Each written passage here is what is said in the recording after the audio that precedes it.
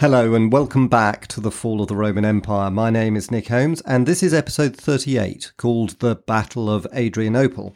In the last episode we left the Eastern Emperor Valens at Adrianople where he was about to launch his attack on the Goths. Even though Gratian's western army was only a few days' march away and the western general Ricimer had actually arrived in Valens's camp to encourage him to wait for a combined, overwhelming attack, we discussed how Valens wanted to win a victory over the Goths all by himself. This was because he was unpopular in Constantinople and had been taunted by the mob for failing to take action against the Goths. Matters were only made worse by Gratian's recent triumph over the German tribe called the Lentienses.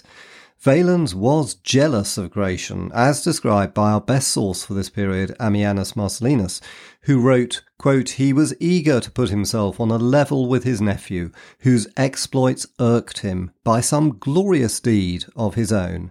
End quote. He was, in short, a man with something to prove, and when Valens held a council of war with his generals, he only received bad advice, for Ammianus says the flattery of others made him decide to opt for battle immediately. Quote, "They urged immediate action to prevent Gratian sharing in a victory, which in their opinion was already as good as won." End quote. Meanwhile, on the Gothic side, Fritigern, the chief of the Tervingi tribe, knew he was heavily outnumbered and desperately wanted to delay battle to give time for the other main Gothic tribe, the Grutungi, as well as a group of Alans, to join him. So, on the same night that Valens held his council of war, Fritigern sent a Christian priest to him as a peace envoy. But Valens would have none of it. He had decided on war, and the priest was sent packing. The next day, on the 9th of August, AD 378, Valens rode north from the city of Adrianople with his army, including all the elite regiments of the Eastern Army, to meet the Goths, who were encamped only a few miles away. At the top of a steep slope, a huge array of barbarian wagons, a couple of miles long, came into sight. The long columns of Roman legionaries halted. Still trying to buy time, Fritigern sent a last-minute deputation to discuss peace. The Emperor Valens foolishly accepted, and discussions began. Meanwhile, the Roman army deployed into its battle formation, a mixture of cavalry and infantry mustered on each wing, with the bulk of the heavy infantry in the centre. The hot August sun was burning. The Roman legionaries felt that they were being cooked in their heavy armour. They were already tired and sweating from the 8-mile march to reach the Goths. Then the Goths set fire to the dry grass in front of them, and the air was made even hotter and more oppressive for the Romans. Both sides waited while Fritigern wasted time with offers of peace. His deputies even promised that he would come to meet Valens himself if high-ranking hostages were exchanged. The Western general Ricimer courageously offered himself as a hostage and was actually on his way towards the Gothic lines when something completely unexpected happened. On the Roman right wing, a couple of regiments began an unauthorized attack on the wagon circle, but no sooner did they advance than they retreated back again. Ricimer wisely decided not to offer himself as a hostage. Negotiations ended and the battle began. Ammianus's account is the best we have, but even it is a little disjointed, and unlike the Emperor Julian's Persian campaign where Ammianus was personally present, we know that he wasn't there at Adrianople and relied on second-hand information. So what seems to have happened was that although the first fighting was on the Roman right wing, Ammianus says that it was the Roman left wing which made the most progress, advancing right up to the Gothic wagon circle.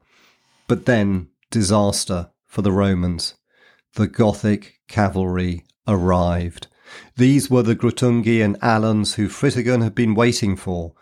They transformed the battle. Ammianus says, quote, "They shot forward like a thunderbolt and routed with great slaughter all they could come to grips with." End quote.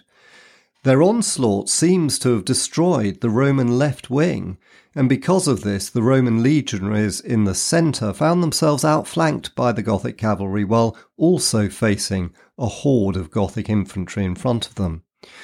Although these soldiers were the elite regiments of the Eastern Army and probably as good as Julian's Gallic legions, whose steadfastness defeated the Alemanni at the Battle of Strasbourg in 357, this time they were too penned in on all sides to use their weapons effectively.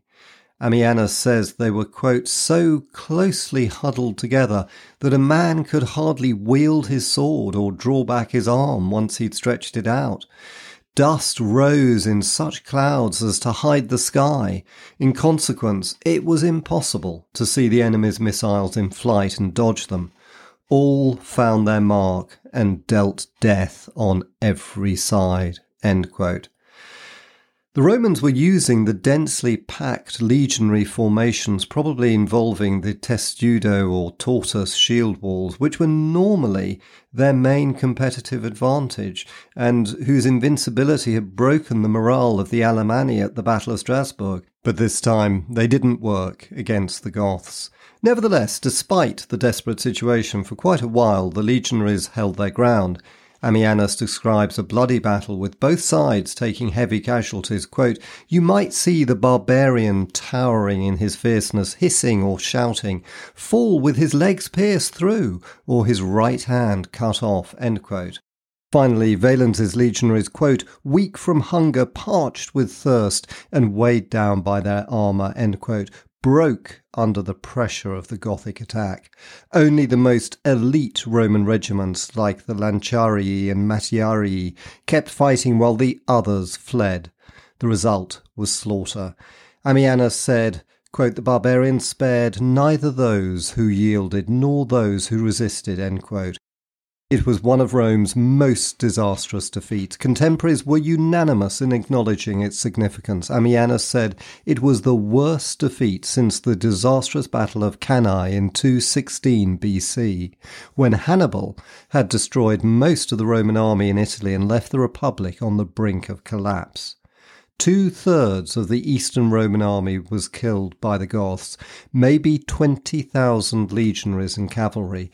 What was particularly damaging was that most of the Eastern army's elite regiments had been destroyed. As we'll discuss shortly, these soldiers were extremely difficult to replace, and in my view the damage was so severe that it would not be until the 6th century, so over 100 years later, that the Emperor Justinian and his general Belisarius would be able to create an army as professional and experienced as that destroyed at Adrianople.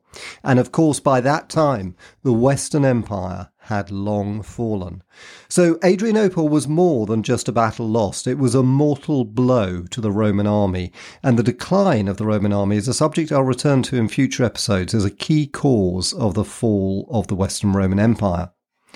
Now, the roll call of Roman dead was truly astonishing. It included the Eastern Emperor Valens himself, of course, but almost all of his senior military officers were also killed. That was 25 tribunes, who were commanders of legions typically, and so equivalent generals, as well as the Magister Peditum and the Magister Equitum, who were Trajanus and Valerianus respectively, and who were the two most senior commanders in the Eastern Army and equivalent really to field marshals. No one knows exactly what happened to Valens. He was either killed randomly on the battlefield, or one story recounts that he fled to a farmhouse which was burned and he died in the flames. To be honest, even had he survived the battle, I doubt he would have lasted long, for contemporaries were absolutely certain that the disaster at Adrianople was 100% his fault. To begin with, had he waited for Gratian's army, a Roman victory would probably have been achieved. Even excusing his jealousy of Gratian, his management of the army on the day of the battle was appallingly bad. First, he relied too heavily on the faulty intelligence of his scouts, who suggested the Grutungi were not in the vicinity, and which prompted him to think he had a decisive numerical advantage. Second, he made a decisive tactical error in marching his soldiers for 8 hours to the battlefield so that they were already exhausted even before the battle began. Experienced and skillful generals like Julius Caesar and Julian the Apostate always made the well-being of their troops their top priority and would never have made that sort of basic mistake. Third, he was deceived by Fritigern's delaying tactics and wasted time negotiating with the Goths even after he'd apparently decided to commit to battle. On every measure that mattered, Valens failed miserably.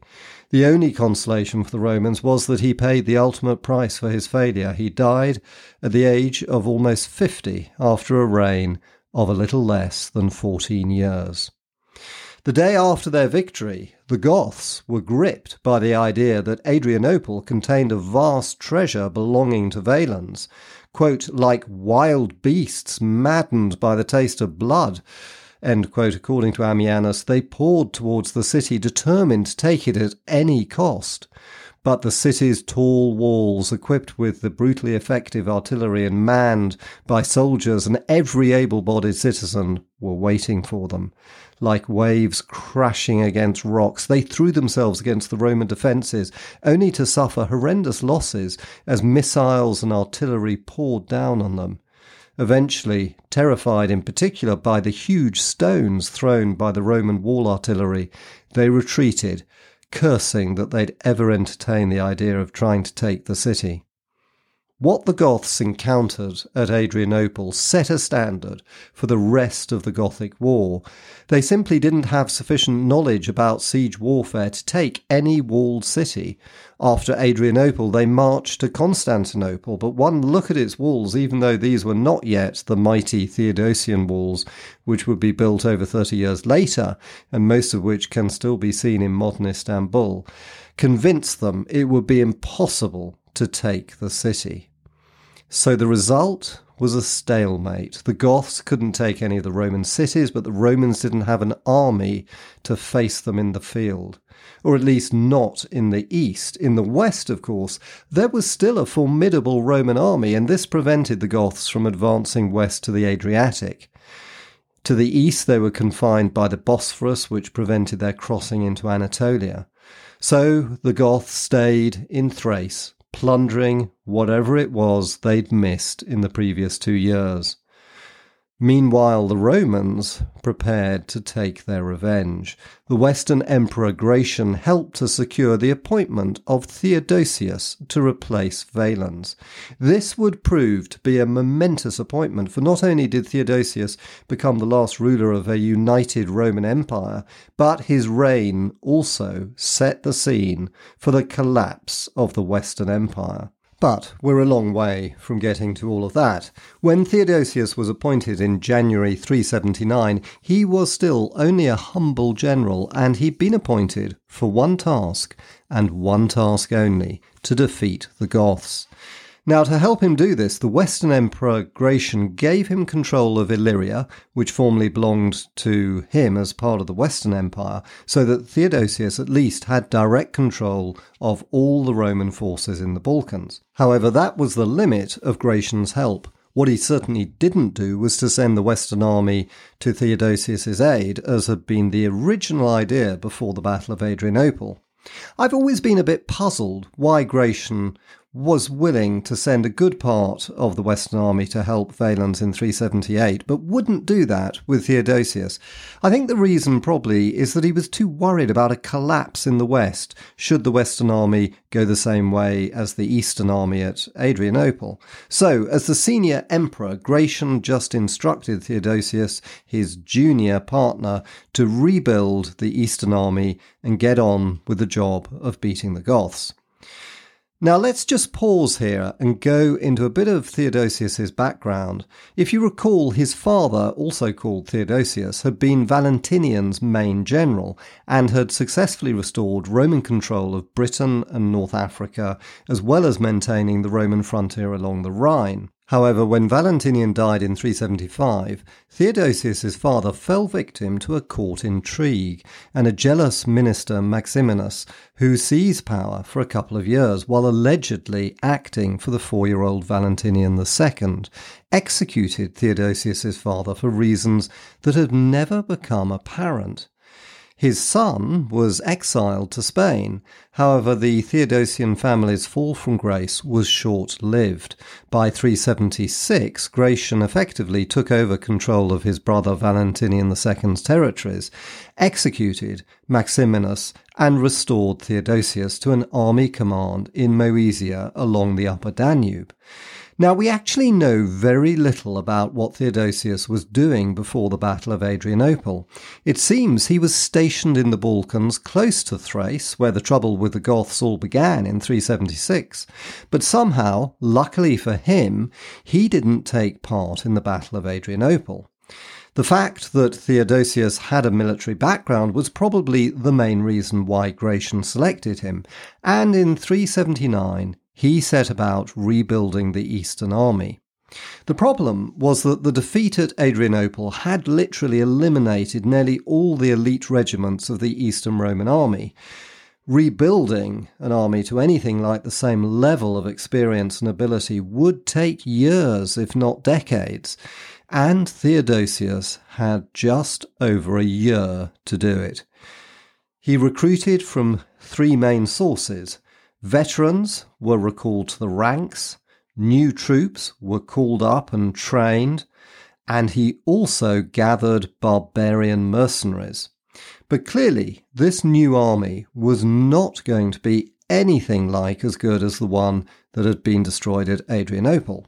But did Theodosius think that? Apparently not, because in the summer of 380, only 18 months after he'd become emperor, he decided to test out this rookie army and advanced on the Goths and offered battle. Bad decision. He should have waited longer, for the Roman army was defeated. There are no detailed records of the battle at all, and consequently we have no idea of what exactly happened, but it was a clear Roman defeat. Theodosius had failed in his first task. But while Theodosius had clearly misjudged the military situation, suggesting he wasn't actually a very good soldier, what he did next demonstrated that while he may not have been a soldier like his father, he was nevertheless a shrewd and cunning politician. For not only did he survive the court intrigues that developed in Constantinople against him after his defeat, but he also found a diplomatic solution to the problem of the Goths. This became a possibility because after 6 years of war, the Goths were as keen to make peace as the Romans.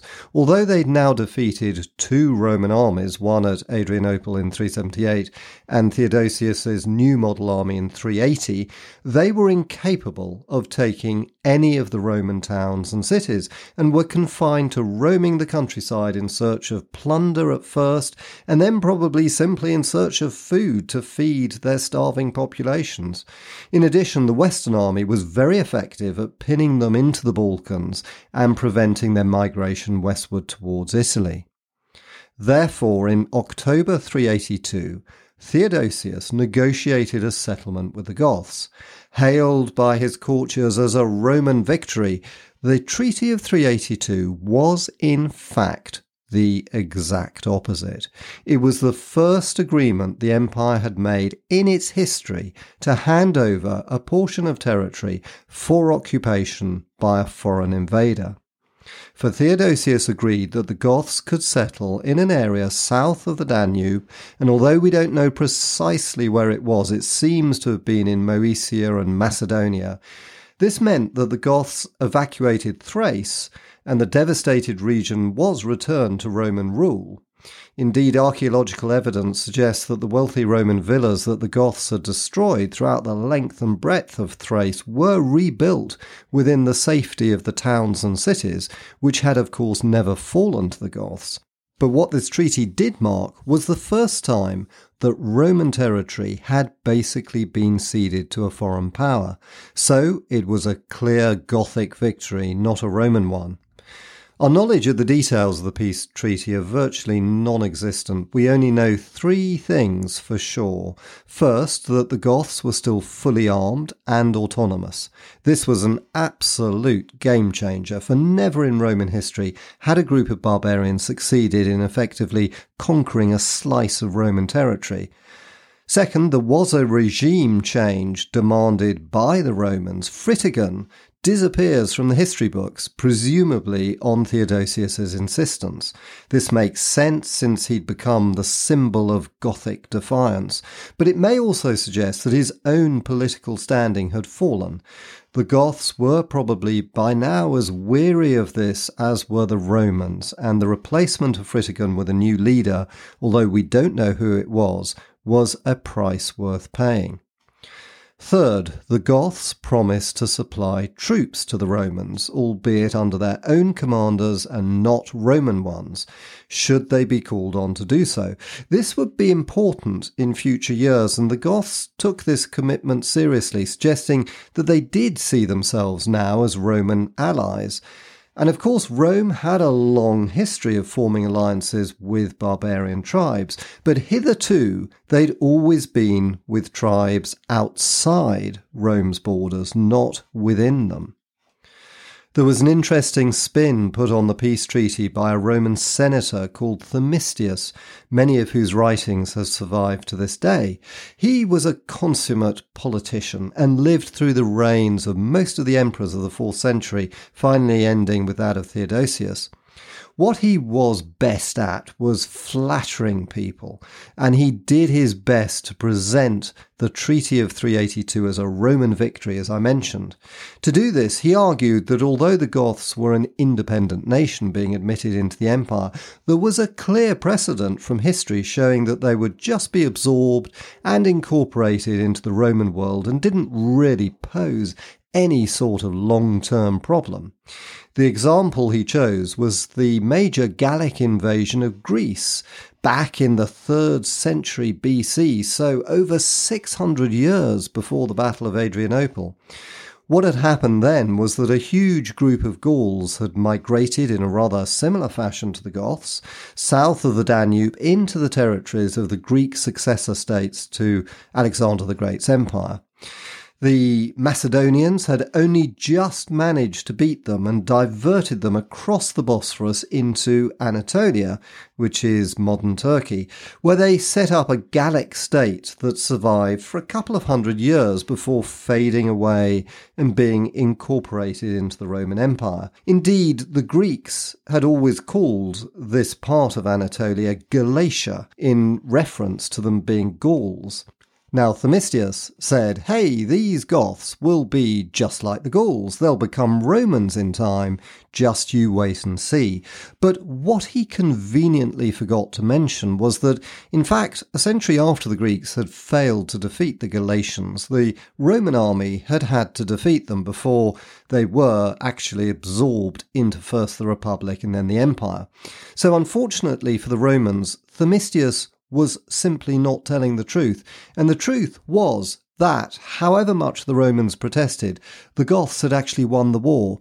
Their crushing victory at Adrianople and the Roman army's subsequent inability to defeat them were game changers. The peace treaty of 382 represented a new and perilous precedent for the empire. For the first time in Rome's history, it had to acknowledge defeat at the hands of a foreign power and the cessation of territory, albeit at this point only a small part of the empire to that invader. But over the next 100 years, exactly what happened with the Goths would be repeated again and again with a host of different barbarian tribes, until the Romans found that the whole of the Western Empire was in the hands of the barbarians.